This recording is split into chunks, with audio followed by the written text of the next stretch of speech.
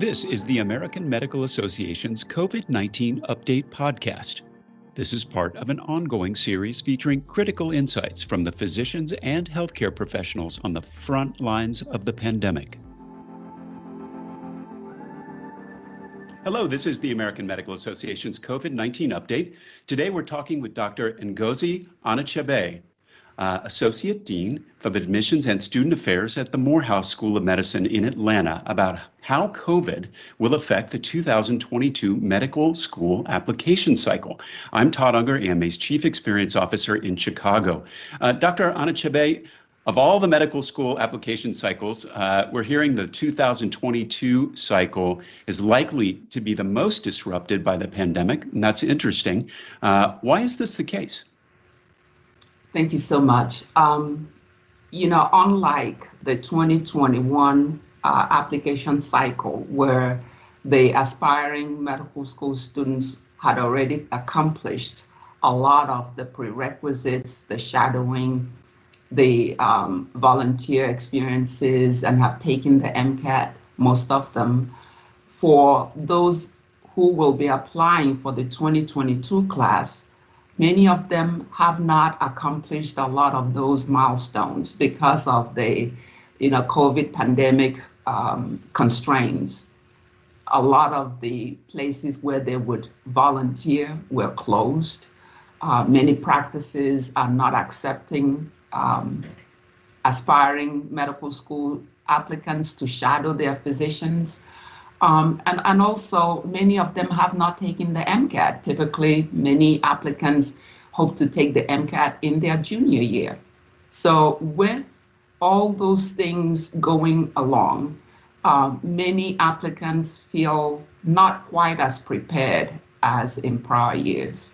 So that is a serious wrench in the works there in terms of all that kind of the run up to the application process. And obviously that's going to change the way that these applicants have to be viewed by medical schools. So, how will admission offices have to change the way they evaluate this new group of students? I think many medical schools realize these COVID pandemic containment realities and are going to be flexible in the way they evaluate applicants. So it's not going to be just hard numbers, how many hours of shadowing experience and the different places that the applicant shadowed, or who wrote the letters of recommendation, or how many volunteer hours did the applicant put in. They're really looking at the applicant truly in a holistic manner, trying to understand the applicant's life experiences and also how COVID has impacted that applicant. So it's not just about the hard numbers. And what we're telling applicants is to really do the best they can with what they have and apply.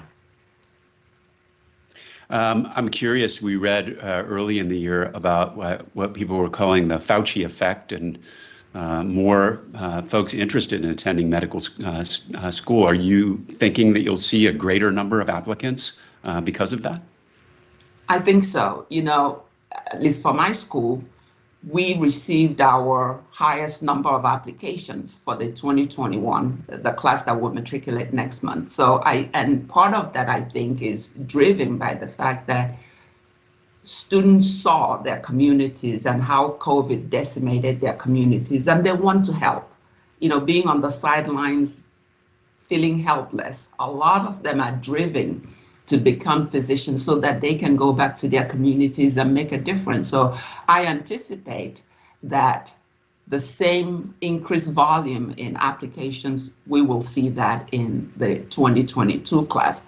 My fear is those students who may not have those hard numbers that typically applicants are encouraged to have, that they may not apply. So I am encouraging applicants to apply with what they have and be able to specify in their personal statement why they are applying to the medical schools, what they wish to accomplish with their medical education, and how they will bring value to the communities they hope to practice in. I mean, that's good advice. And you mentioned before about letters of recommendation, which are obviously a very key part of a student's application. Do you have any kind of advice for how prospective students should adjust with the recommendations? Again, schools are going to be flexible, understanding that with the virtual learning experience, many faculty don't have that close relationship with the applicants who will be asking them for letters of recommendation. And in fact, some faculty feel reluctant to really recommend a student that they've only seen on Zoom. As you well know, for many classes, you may have 100, 200, 300 students all on Zoom. You can't really form a close-knit relationship with an applicant. So we're encouraging applicants to seek out persons who know them very well.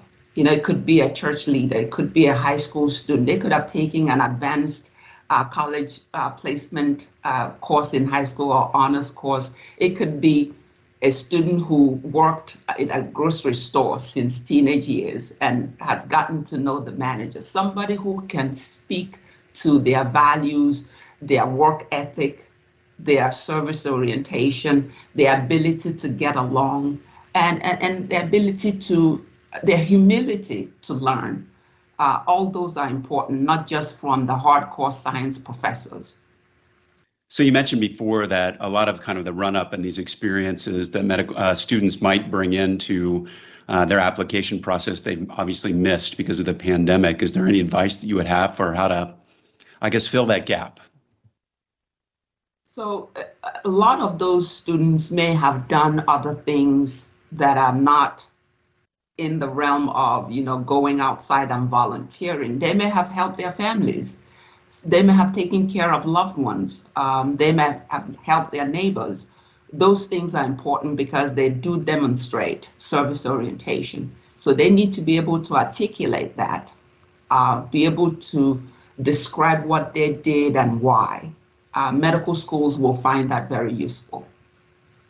There was also a lot of talk in medical education about, you know, and this was prior to the pandemic, about kind of less reliance on some metrics and trying to push for, I think you used the word, holistic review of applicants. And has the pandemic driven more schools to kind of think this way and implement this a greater level of holistic review?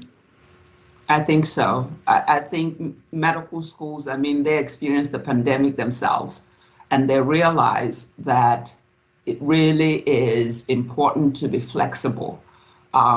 Many schools are accepting pass-fail courses.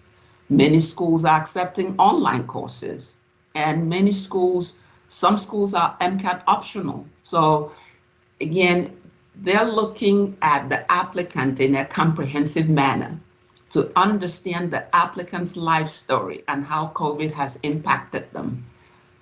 So applicants have to apply. I keep saying this, if you're not in the game, you'll never have a chance to live your dream. You only need one medical school to accept you. Schools are looking at trajectory. What is the trend? And what obstacles have the applicant overcome in making their decision who to accept or not? So if I took away anything from that is the pandemic affected everyone, and don't be dissuaded by, you know, these things, you know, in terms of the experience, the scores. This is kind of a unique situation, and there'll be a unique way of viewing applicants. Have I kind of got that right? Absolutely, absolutely. It's our shared reality. COVID affected all of us, some people more so than others, and medical schools understand that very well. And I think they're going to be flexible. Good. I think that's very important, and I'm sure your words of encouragement will be really important to this year's group of prospective medical school students. That concludes today's COVID-19 update. We'll be back with another segment shortly. In the meantime, for additional resources on COVID-19, visit ama-assn.org/COVID-19. Thanks for joining us today, and please take care. This content was originally published as part of the AMA's COVID-19 daily video updates. Find the latest at ama-assn.org/COVID-update. Subscribe to other great AMA podcasts, available wherever you listen to yours, or visit ama-assn.org/podcasts. Thank you for listening.